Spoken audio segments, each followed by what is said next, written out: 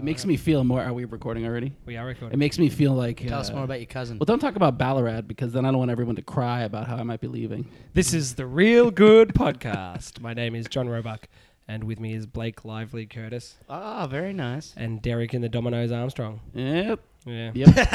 It's hard. Blake Lively. It's hard when I had a is- band named the Blake Livelies at my 30th. Shout out to the Blake Livelies, wherever Cool. you may be. Blake Lively's. Oh, yep, Yeah. gotcha. It's hard to think of nicknames when there's no film. Like, Is it there's just only 'cause you're bad at it? Yeah, I'm good at everything. Year-related nicknames? 2018. That's Yeah, you could have called Blake 2018 Curtis and Derek 2019 Armstrong because I'm looking at the future. Oh, yeah. Yeah, I got you're not. Yeah, I guess. 18's. What was good about 18? What was 18? Yeah. Well, we're about to find out.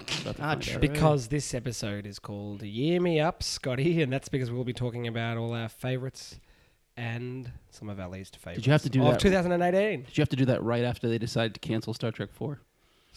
They did too. What, the movie? Yeah, Yeah. they're not making the next Star Trek movie. Why? The last one, Star Trek Beyond, didn't do that well financially. Really? I didn't like it either, but I think haven't it has to seen do with they think that Star Wars has taken all the shine out of it yeah. or something like that. Yeah. But then Star Wars has lost a lot of its shine. Star too, Wars so. has taken the shine out of Star my Wars. number one movie of the year is Solo.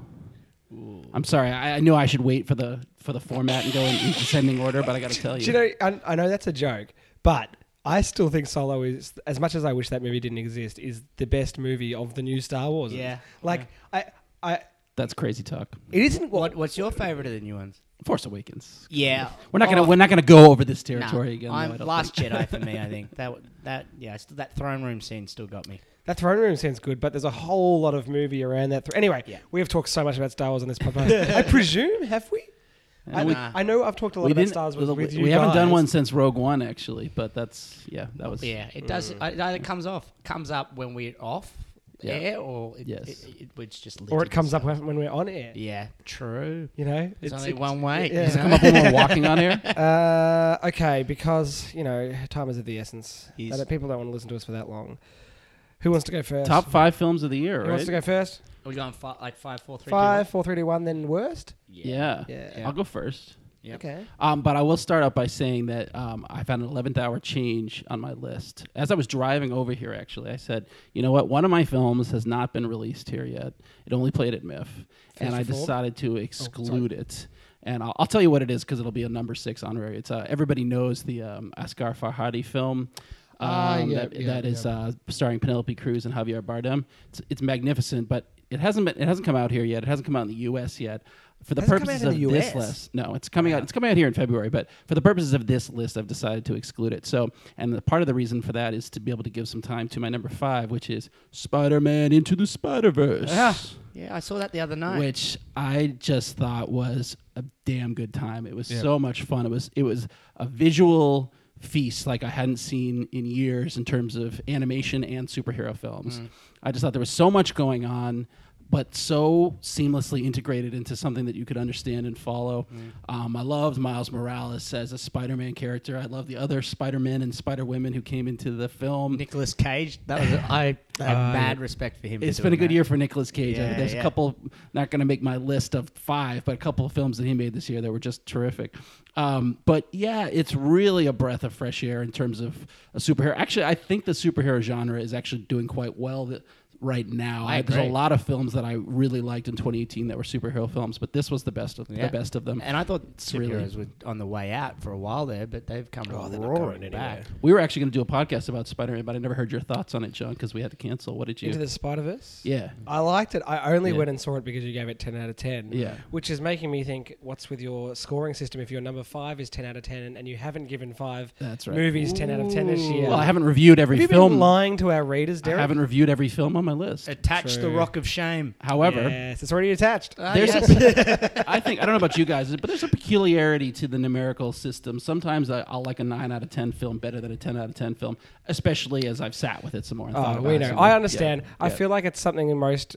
The grappling with the score system is Is a bad. struggle that most readers and listeners really can't appreciate. It's a tough, really tough... It's a hard We've got tough lives. Yes, Yeah. we do. That's what I'm trying to say. As he's wearing his sweet Hawaiian shirt.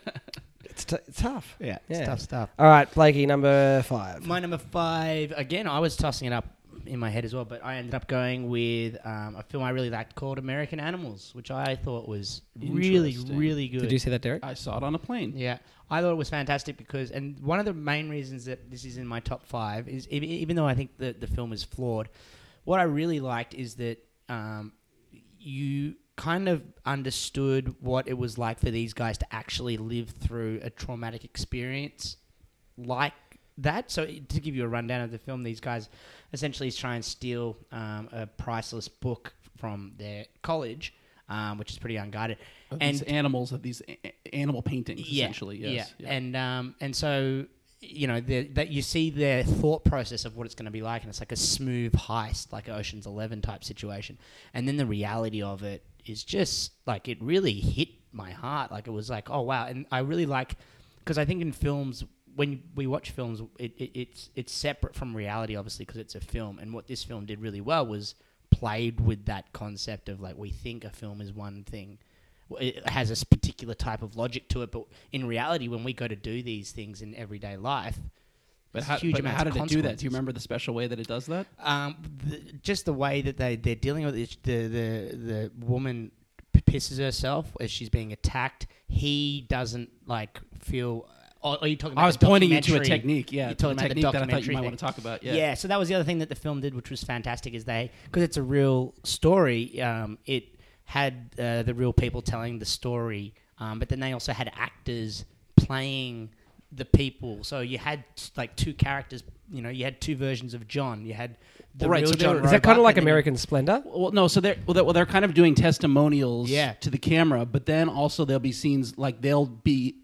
Like the guy will be in the car in the passenger seat next to the guy who's playing him, Yeah. and he'll say, "Is this how it happened?" And then the guy will say, "I don't remember. Do you?" He's like, "Well, this is the best I remember it." And it's this very lively kind of interaction between fiction and nonfiction, and which also I liked. and plays with memory, which was something I hadn't seen. It was a really original concept, which is what I really liked about it. Yeah, I thought it was solid. Yeah. Hey, you want to know my number 5? No. And that's all we have time for. I'm telling you anyway. Okay. Have you all seen? You have, Blakey, because I talked to you about it the other day. The Square. You didn't like it, Derek. Oh, yeah, I actually consider that as part of last year because I saw it at MIF last year. But yeah, but la-di-da. Attach another rock of shame. Do you know why I didn't like it that much? Because of the damn theater. I saw it. The And it's so seats, uncomfortable. Yep. We've heard this. It's really long too. So, but no, I think it's solid. It's fantastic. But I don't think I like it as much as either of you apparently. Those two guys jacking themselves up in the Tesla to go get that guy's phone back is just such an awesome scene. Talk about it, John. What do you? Director's like about name? What's he called? You're catching me on the spot. Because I haven't seen Force Majeure. Yeah, I don't remember his Full name. disclaimer.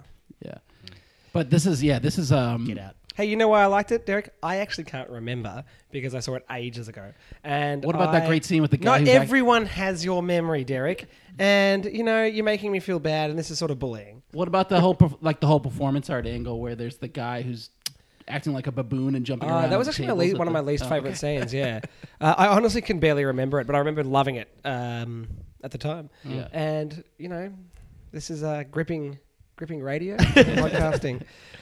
Go see it. It's my 5th of the year. Yeah. Cool. It really divided the people. Derek. I know that at least John has seen my number 4, and I know that John does not like his other films, but it's Climax, Gaspar Noé. Oh, whoa. I like Irreversible a lot. Oh, okay. I don't like Enter the Void, and I don't like...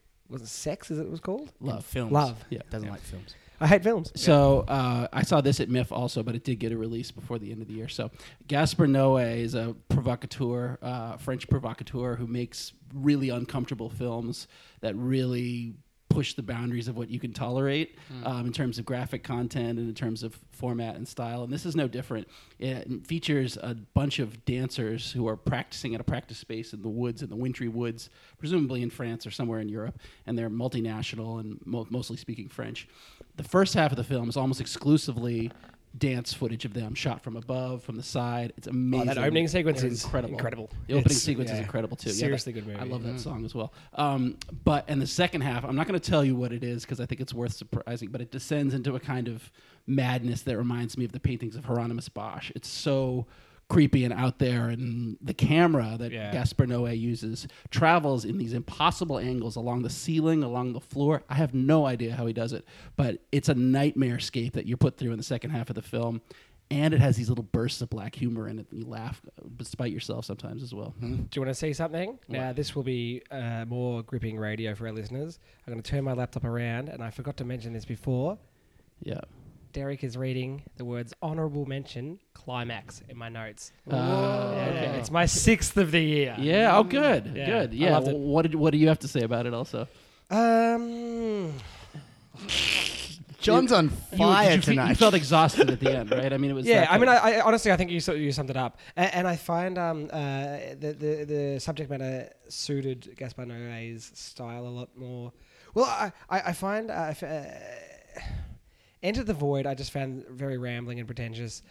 Sex, I just thought love. was love. Sorry, Please, love. He's was much more boring. classy Sex for than some that. people, Yeah, love for their others. It was boring, but I think I had my problems with climax, but I found it just a lot more. Oh God, interesting! What a boring way to put a film. Honestly, I'm gonna handball it to Blakey's number 4 because I can't actually think of anything interesting to say about. It's really crazy, but you have to have the climax stomach right now. for it. Let's put it that way. It's a crazy film, and the opening down sequence is astonishing. Yeah. One you should see with your parents or your grandparents. Yeah, sure. Oh, absolutely. All the, Bring your nan. in fact, maybe when you're sitting down with your grandma next, Blakey, a Gaspar Noé sort of back to back, you know, 4 in a row. Good. Yeah, Nice. real family friendly. Yeah, she'll be. You get the opposite. So me and Blakey were talking about our mutual love of Mary Poppins today, or Mary Poppins Returns today. Yeah. Watching the feeling I had leaving Mary Poppins Returns was the opposite of the feeling I had leaving Climax. That's fair. Yeah. Blakey, number 4. I'm not sure what that means. I'm going to have to sit on that for a while. All right, my number 4, again, another one that I found really innovative, which is why I really enjoyed watching it. Again, I think the film was flawed, but I just love that, films are trying to do new, interesting things, and that was A Quiet Place. For me, I just remember when I was watching that film, in the cinema, I felt like I couldn't make a noise. Like, I remember biting my hand so hard because I didn't want to make a noise because I didn't want to, give away their location or, whatever. And so that, for me, is when I realized that I was doing that, I was like, wow, they've come up with something new and a new idea, and they've run with it. And for me, it really worked a treat. Does everyone know the synopsis of that? Probably more or less. Yeah, I think in terms of time, let's not do synopsis. No, not synopsis. Yeah. But yeah, it's probably a bit not what's the word I'm looking for? A bit nice, the people and their motives and their feelings are quite fairy tale good people, not classic fairy tale, but modern fairy tale, love and happiness and all that kind of stuff. But Can I just tell you why everyone in that movie would be dead? Why? Snoring. Yeah. As soon as you started snoring, you'd be dead. Yeah. True. Yeah. I like the film too. I didn't love it. I saw it a little bit post hype. Did I review that? I did. It wasn't me. I didn't like it. You didn't like it At all. I thought it was okay. Have you seen Bird Box? Yes, and I didn't like that either. Which one did you I like? like Bird Box. I liked Quiet Place more. Yeah. And Bird Box is a silly name for a movie. Bird Box is still coming up on Blake's list. Hey, here's my number 4. What's your number 4? Shoplifters. Yeah. I haven't seen it yet, but you have told me. Derek outside- reviewed it from IF. Yeah. I saw it recently down in Geelong. And actually, shout out to Pivotonian Cinemas in Geelong, an independent cinema across the road from Cardinia Park, which is thriving, hopefully, in spite of village cinemas trying to strong arm them. Great little cinema. Shoplifters, I felt like really captured a family dynamic in from an unexpected angle, really wonderfully. Unexpected Family. Yeah. Unexpected Family. Yeah. And for most of the running time, it was probably my favourite movie of the year. Mm-hmm. Drops off towards the end. About that scene when they're having a nice lovemaking session in the afternoon. Oh, so good. So beautiful. Oh, isn't it? Yeah. yeah. I mean, not because it's lovemaking, but because it's just this tender moment between these bit of two. You're a thing real creep, here. Derek. Yeah. Yeah. I am a real Climax, creep. love making thing, the thing you said off air before. Yeah. Yes, We're learning a lot about Derek tonight, Yeah. and it's What I it's all expected. it's all expected, but nonetheless, awful. I'm with you, John. I that's just outside my top 10 for the year. Yeah. It's really, really great. I thought it was going to make your top 5. Oh no, not quite. But I loved it. Yeah, Hirokazu Koreeda is the director, Japanese, and he made a film that I loved a couple years ago called Like Father, Like Son. Yeah, which I haven't you ought to seen it, see. but I'm planning on watching it because I like movies. Yeah, it's a good thing. Number 3. Number 3. So my number 3 jumps into this spot by the benefit of a second watch, and it is the Netflix film The Ballad of Buster Scruggs. And it is the Coen Brothers movie from 2018, which I didn't even know was coming out until about a month before it came out. Really? And yeah, and to let you know how little I knew about it, I didn't know that it was an anthology.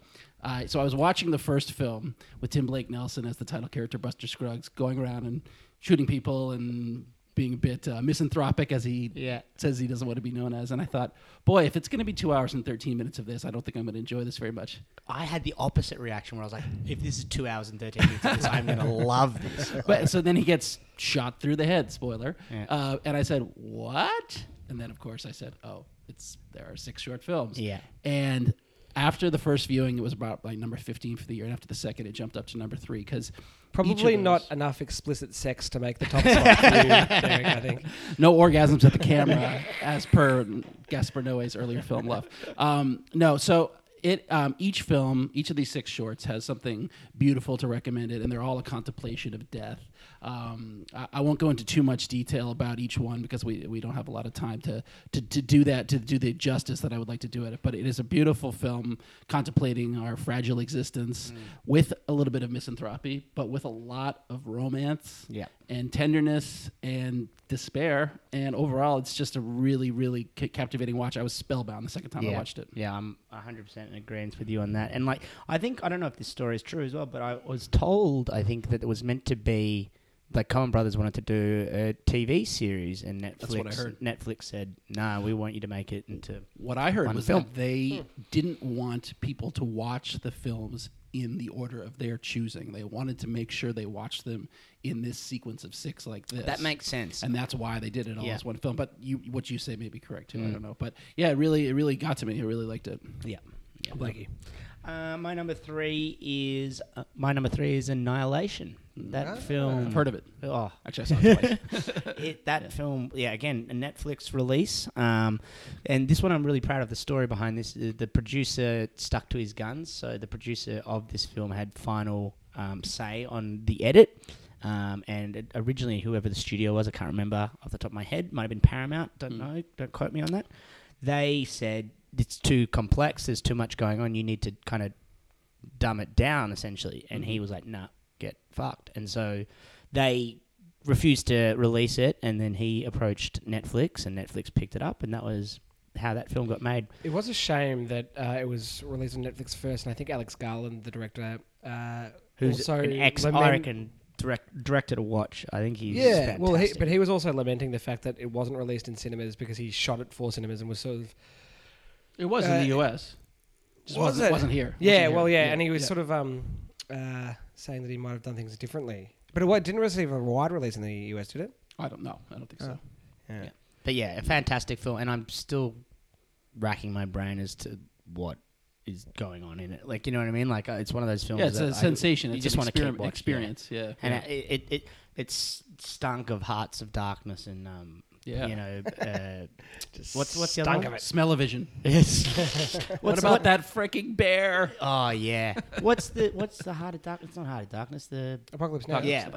Apocalypse Now is hard. Yeah, that's what I meant. Yeah. So that was just fantastic. It was like that meets Stargate meets I don't know, and I was just so enthralled by it. Yeah. Help me!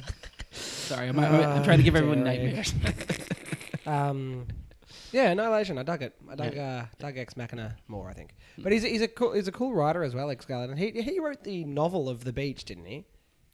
Is that He did. Sorry, I don't even know why I'm asking. He did. Is that the same guy? Yeah, he wrote the novel The Beach. Yeah. Oh, I love it. And he wrote. How old? I thought he was young. He wrote Sunshine, the movie. He wrote. So he's a Danny Boyle collaborator. Yeah, he's written some seriously cool movies. Like, well, half of Sunshine's cool. Anyway, you should check out his filmography on IMDb because he's responsible for some really. But he wrote the book, The Beach. The Beach, yeah. Yeah, because My it's number one of my 3. favourite films. Books, sorry. My number 3 is Roma. What was that? Roma. Roma. Roma. Another Netflix film. Oh my Roma. God. Roma. We're drowning in Yeah, Netflix here. Far out. Yeah. But you saw it on the big screen. I did. I went to As see it. did at I. Disney. Jealous. I should Did have. Blakey, yeah. I was actually going to watch it again last night to see if I was wrong about it. And when I say I'm wrong about Oh, you it, didn't love it? no. Well, I would give it an 8, mostly on technical merit. Yeah. Because it's the most astonishing use of extras and of recreation of sets from that time that I've ever seen in a film. Probably. I would love to know how they did that. Like, in terms of, did they just time it really, really well? Or, like, did they just kind of go with the flow if someone didn't hit their mark perfectly, you know? Like, because it was just so well choreographed. Yeah. But what's your spiel on it? I want to hear what your... You don't have one. I'll read my review as soon as I finish my review. I think it was a movie about those details. Yeah. So, you know, I was reading about, you know, the aeroplanes that are sort of always flying across the sky. I was reading Alfonso Cuarón. He was sort of saying they're a metaphor for how fleeting time is, or something like that. And I didn't even care because I think the planes worked just as details. Yeah. And it was a film full of that, which sort of The marching band. conveyed life Cannonball. in those details. You know what I mean? In those, there was so much life in Roma that it was such an observant film. It wasn't this film about it was a film about the broad strokes of life as well, but it wasn't. What really imbued it with life were those details that you'd only know if you've lived. Yeah. You'd only be aware of details if you've lived. And if you're listening to this and haven't lived, I'm impressed. Yeah, It was very interesting, impressive. too, about Keep his up the good work. his decision to make a story about his own childhood that's not from his perspective, which Yeah. is really interesting and very generous. And But her persona is a bit muted in the film. I think that's a little Do you bit of a think so? concern of mine. I didn't. Yeah, I don't think so at Me all. neither. Okay. I think there was strength in her. The strength in her subduity. That's not even a word, is it? Strength in the way she carried herself. Stoicism. In stoicism, Yeah. yeah, perfect, yeah. And I don't think she was muted at all. And I think the strength of her performance is that she conveys quite a lot with not very much. And I think those are performances like I think an incredible example of a performance like that is Heath Ledger in Brokeback Mountain, who's just this monotone performance, and yet he conveys a great deal. And She's also not a professional actress, so yeah, pretty but incredible job. I think she like I'm surprised to hear you say that, to be honest. And I also am annoyed about what I was trying to say before, like it's all about the little details, which sounds like such a naff thing to say about films that are trying to convey this sense of life. And I feel like it's a stale thing to say, and I can't think of a better way to say it. I think it's kind of like in that similar vein. It's like it was almost like it's like when you have memories as a child, those distinct details are. I think what was amazing about the details was he touched on something that was universal about life, and the details that he put into his films weren't necessarily the details of my life, but there was something universal that I could connect about those details. I recognized something about my life in the memories that Alfonso Cuarón was trying to convey. And obviously, I didn't grow up in Roma. I have a completely different life to Alfonso Cuarón, and if you pinpoint each detail, probably there is very little crossover with his film and my film, and yet I connected with it. I recognized, Something universal. Certain characters in the background. They reminded me of memories that I've lost. I don't even know why they reminded me of certain things. Like men walking past in the party scene, or just so many of these details.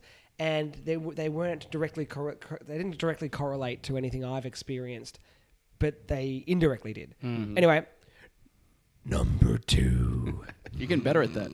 Oh yeah, practice makes perfect. My number 2 is a title that I know that you guys disagree on, but I'll give it a few minutes anyway. Super Troopers 2. Spike Lee's Black Klansman, which I thought, in a year where I complained about a lot of films being overstuffed, I thought this was the overstuffed film that got it all right.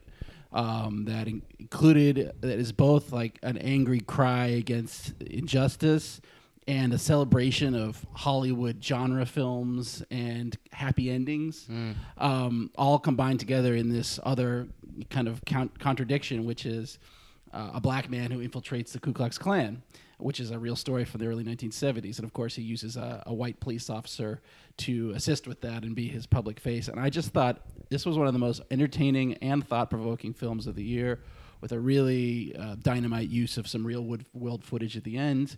And a return of these great camera techniques that Spike Lee has always made a part of his career. These dolly shots and the scene where they're listening to Kwame Ture speak, and the faces are all caught in these little halos as they're watching him speak. And the whole thing was it felt like a return to form for Lee, for these great films from the 20th century. Malcolm X. Yeah, Do the Right Thing. I haven't seen that Lee in 15 years at least. Like, I really love the film 25th Hour from 2002, but I haven't seen Lee with so much vibrancy, so much creative vibrancy, so much voice, and so much to say, and so funny too. It was a really funny film since then, and it really captivated me. Yeah, I found it really messy, overstuffed. I agree. I didn't by no means not enjoy it, but I couldn't quite see what people were raving about. Yeah, it's one of those ones that I want to revisit because, I feel like I missed the boat on that too, and I would like. Had you had a pretty big night or something? I was with you. I had a big night. Maybe one of us had a big night. Maybe we both had a big night. It's usually a good sign of things. Could have danced all night. Oh God! And the next day. Yeah. Blakey. My number 2 is your number 3, Roma. Roma. Okay. So yeah, it's I think we talked about it a lot, but that film is just incredible. Even from a technical point of view of how they were able to achieve what they were able to achieve. That shot when they go into the ocean and they go all the way up and they come all the way back, and it's just like you're just in that, and it's like how it's just an achievement, and it's like already like I only saw it a month or so ago, and it's one of those movies. Like there's some films that there are particular scenes that I just in everyday life for whatever reason I just remember a scene, and that film has several scenes I constantly am just walking around and I'm like.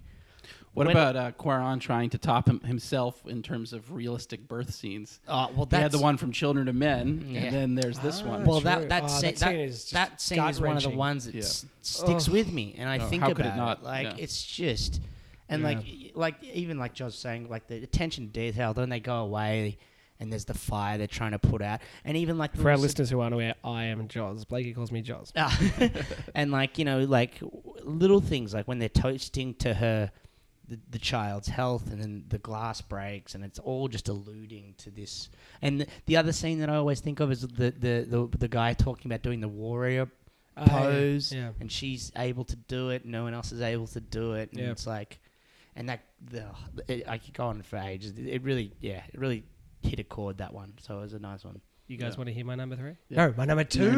Number 2. We already did that, didn't we? Yeah, I did that. You need one. You need someone to throw it to. We need to establish certain boundaries in our roles here, Derek.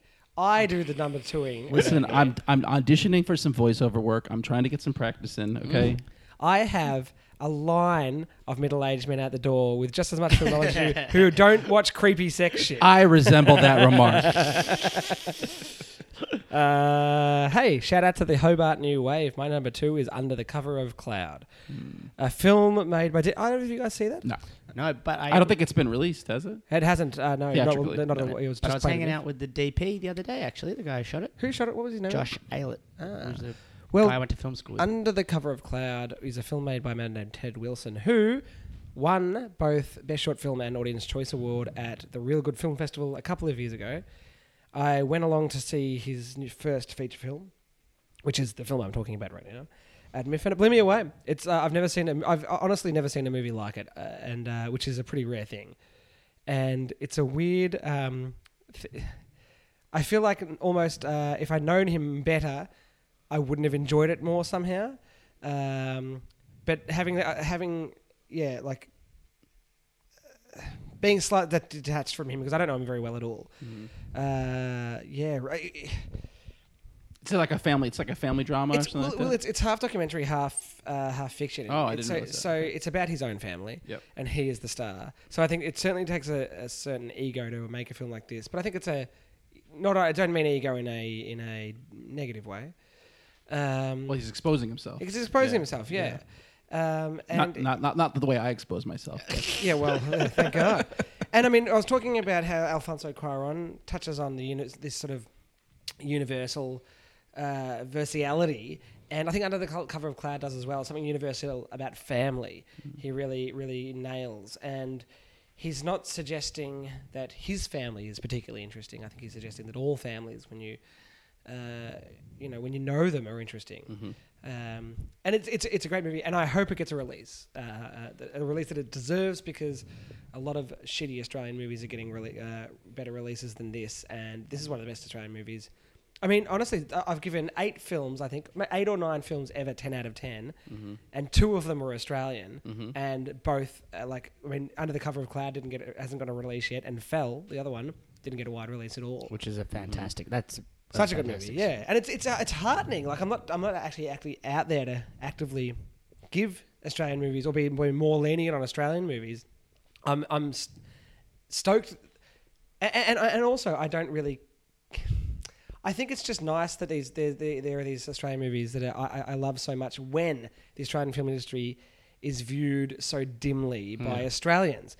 And I think I'm not a particularly patriotic kind of guy, but these films are out there, which I think they're slipping through the cracks because the system's flawed, and the money and the attention is going to the wrong places. Well, while we're on the topic, I'll just say that in my top 20, because I have a much longer list, is another Australian film, Sweet Country, that I know you guys didn't like as much, but that to me is another sign of the health of the industry. Yep. That films that I gave that a 9, so that films like are that strong are still coming out of here and not, you know. And hopefully it keeps growing, you know, and I really think it will. I'm hoping in the next 10, 15, 20 years it will become. But I mean, the Australian film industry has been. I mean, back in the 70s, like the Oz New Wave. Yeah. There has been moments in time when it's been great, and like I don't even care about like so much as like, oh yes, Australia is making good films. Yeah. It's more like we actually are. Yeah. And like it bothers me that people are saying there are shitty Australian movies, because it means that there are these, you know. There are these talented filmmakers who aren't getting the attention they deserve because the system's so messed up. And I think that's what I agree with. I agree with that concept of not being patriotic, because I think a good movie should just be a good movie. And that's why I'm so... Because, like, you know, a lot of these people I went to school with and I, you know, grew up with, so it's nice to see familiar names now. Like another one I went to school with, Natalie James, her feature film will be coming out in the next year or 2. Also won it real good last year or the year before. Year before. Directed that. Yeah, so Creswick. She's done a feature version of that with Emily Mortimer, who was in Mary Poppins Returns. It all comes back. Number 1. Better be Mary Poppins. Drum roll. I don't know if either of you have seen this, because I never saw it getting its theatrical release. Can I guess? Yes. First Reformed.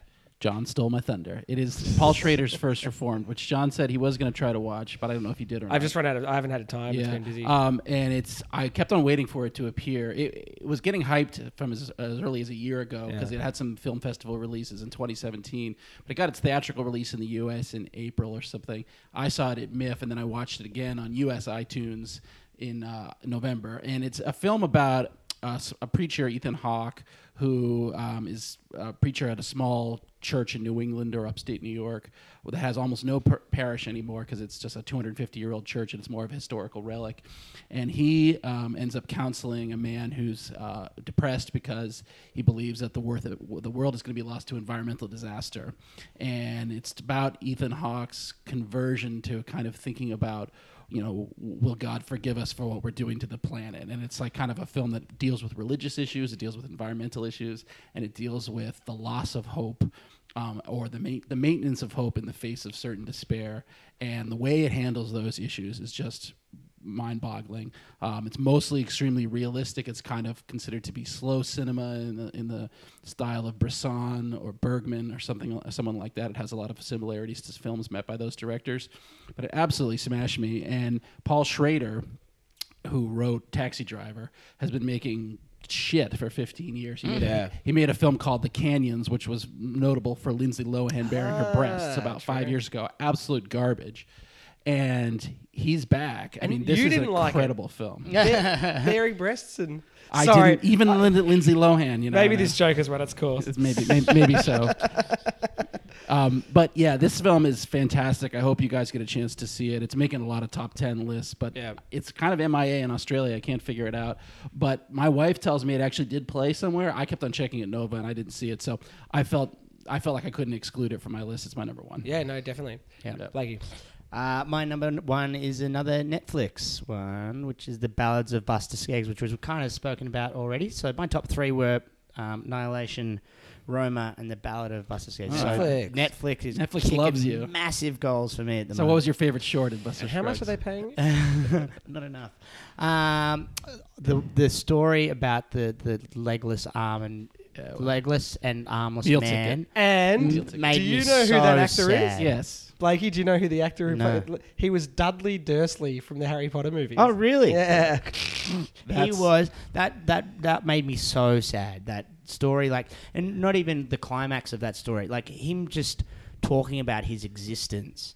I was obsolete, and then just seeing like his relationship with Liam Neeson and just feeding him and take him to the toilet, and it was just so sad. And like, similar to what you were saying, Derek, about the Coen brothers wanting to show this in a particular order. Mm-hmm. It's like this film for me was like an album. Like they've created a film where they wanted it listened to it in a particular way, and because that's going to affect every story is going to be affected because of the story that you've seen before it. Yep. And so they're That's interesting. Playing with the emotions that I have, and they're enticing it, and like especially starting with something so absurd as that first one, and then even like slightly absurd with the bank Franco, one, and pan shot, and Pretty Girl. Like it was just so iconic. And the other thing that I really loved about it was the pacing of it. Like it especially the one with the prospector.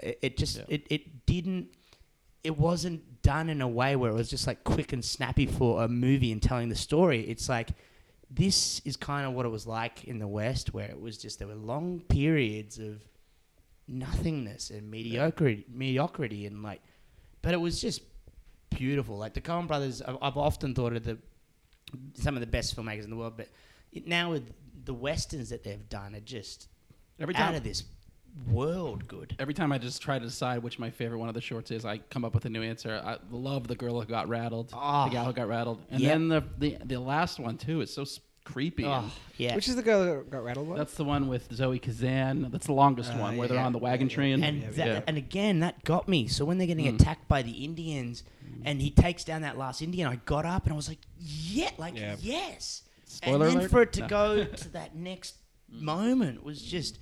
if you haven't seen this film, I highly recommend it. It's my profile pic. It's my cover photo. I just can't get enough of this film. I think it's fantastic. On Facebook. Hey, Hey. down to the last pick. Yeah, you guys aren't going to like it. Do you know what it is, Derek? Yes, but I'm going to let you say it. I know it is too. It is Super Troopers 2. We all saw that together. We Yes, did, we and I had did. a terrible cold that night. No, but my number one is First Man, and I know you guys don't agree with me. We both have titles that begin with first, and it's our number one film of the year. The first of Buster Scruggs. It's true. I mean, we've already recorded the podcast on this, so obviously all our listeners, if they haven't listened to that, they'll be rushing to listen to that after this. And in that podcast, we talked about how Roger Ebert referred to film as an empathy factory. Machine. Yeah. Fuck. Okay, so in the podcast, I remember saying it, and I thought I said machine, and you corrected me to factory. Oh. So this time I was like, tried to do the right, say the right one. I don't think so. You're off the podcast. Man. Anyway, You liked it. I liked it. Yeah, I liked it. Yeah, no, like that's a really solid film. I think Blake and I felt similarly toward it. Like we just didn't warm to it quite. Like it was something remote about it. But look, it's really, really well made. I just, in terms of engendering empathy for this guy who did something like I said it in the episode of the podcast was, you grow up thinking of Neil Armstrong as this figure, and how can you relate to something like going to the moon for the first time? Mm-hmm. And this film, like, really like conveyed that to me. Like you know, as much as it possibly could through the medium of film while I'm sitting in a cinema. I like felt what this dude was feeling, and that's why like a lot of these complaints about how it didn't have the flag on the moon. It wasn't about this sort of blow by blow. That's a dumb complaint. You know, representation of the flag. Apollo missions. It was about Neil Armstrong's experience, and I loved it. Yeah. And I'm sad that you guys didn't get that same experience because I was shaking after I left the cinema. It was awesome. Yeah, you know, even after I saw it, I said, well, this is a really good film, and it's going to get a lot of critical praise, and it didn't really make that many top 10 lists. Yeah, no. I'm really in the minority. I remember after loving it a lot, I was scouring the internet for reviews of it, and I found two, I think, which were as rapturous as my own. And I think it's Damien Chazelle's best film by a long shot. I rewatched Whiplash, which I think is a good film, but again, maybe even it's a reverse. I don't connect with the Whiplash. Like, you know, good film, well made, can't connect. Yeah. But with this film, really, really knocked me for six. It's a film I regret not seeing in IMAX, and I feel like that would have made a big difference in how I felt about it because I would have just been immersed in. Well, I mean, like the only scene that was filmed in the IMAX format was the. But even just the sound and stuff. Like I remember seeing Gravity at IMAX, and like that had a profound effect on me because I felt like I was living that. I don't know. Like it's hard to say having never. You know, seen First Man in IMAX, but like was one of my thoughts. Like sometimes it feels like some films are meant to be viewed in a particular way. Yeah, and that one was. I'm gonna do worst. So I'm gonna start with worst because you started. Best, yeah, you start with worst. Actually, no, Blakey, you go. There you go. You guys both. Why don't you both go at the same time? 1, 2, 3. The Jurassic Park. Jurassic Park? Yeah. Jurassic World 2? Jurassic World 2, yeah. Wait, your worst? Yeah. I saw that in Italy together. I know. I didn't hear it. I heard Blake's, but I didn't hear John's. REELGOOD went global this year, Derek, and me and Blake went and saw Jurassic World 2. I was there. You don't remember? In Florence. Oh, you're that creepy guy behind us. Yeah. Like, where are all the sex scenes? My worst was The Nun. And I find jump scares a really unpleasant way to scare people. And this film not only had a whole lot of jump scares, but it was unpleasant in so many other ways. It's possibly the worst time I've ever had at a cinema, ever. I felt so low and just shaken, but in the worst possible sense. Like, I felt on edge because it had startled me so many times, but then it was this awful film underneath it, so the startles weren't even worth it. You know, if there's jump scares in a horror movie, but it's got some sort of merit to it, then all right, I'm happy to cop a few jump scares. But this was just such an unpleasant, ugly experience. Whoever is responsible for The Nun, you need to stop filmmaking. It is atrocious. I went back through my REELGOOD reviews to look at all the movies I'd hated, or I hadn't liked, sorry. And I'd completely forgotten about The Nun. And then as soon as I saw my review, this hatred flooded back. Quit your job, filmmaker who made The Nun. You're an awful filmmaker. That was me. The Nun is a seriously ugly film.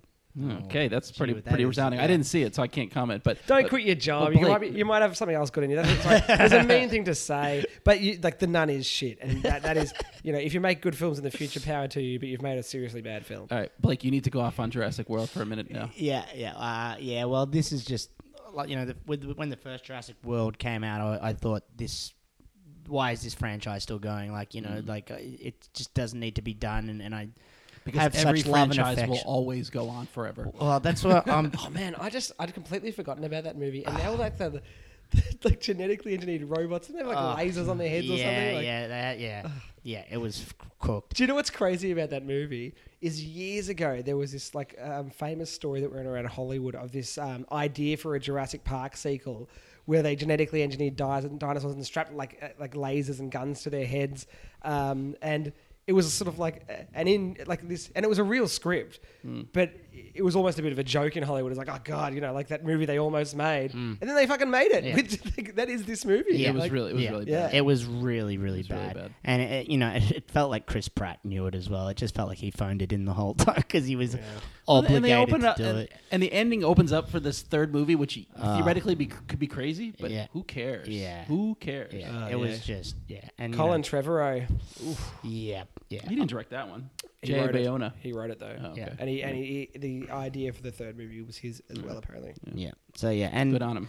I'm all these remakes of franchises just makes me worried that they're gonna eventually do it to Back to the Future, but at the moment How could they not have done it already? They will, dude. It stayed fine, and I'm hoping they'll leave it alone. But I Blakey don't like had my a Back to the Future themed 21st birthday. Yeah, that's one of the first times Jono and I met.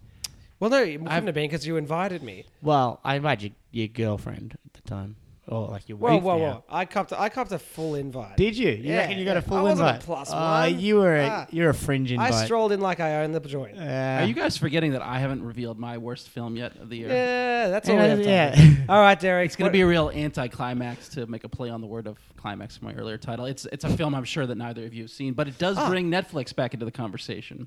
Okay. It could have been Mute by Duncan Jones, but it's not. It's a film called Game Over Man, which is a title stolen from Aliens, I think. Is that the one by Game the guys Over who were Man. in Workaholics? I don't know, but Okay. Andy Devine is the star, and he was actually the Adam? star. Andy Devine? Adam Devine is anyway. Adam Someone Devine's named in Maroon Devine. 5. I think it's yeah, Andy yeah, Devine. Andy He's Devine. the star of a Netflix film that I actually quite liked from earlier in the year called When We First Met. But this one features him and some buddies in like a stoner version of Die Hard. I think it is the Workaholics guys. Yeah. Where they're trying to save a bunch of people who are being held hostage on one of the floors. And it is abysmal. All kinds of awful toilet humor and bro humor. Is it like still the on worst, Netflix? Oh, no, yeah. watch it.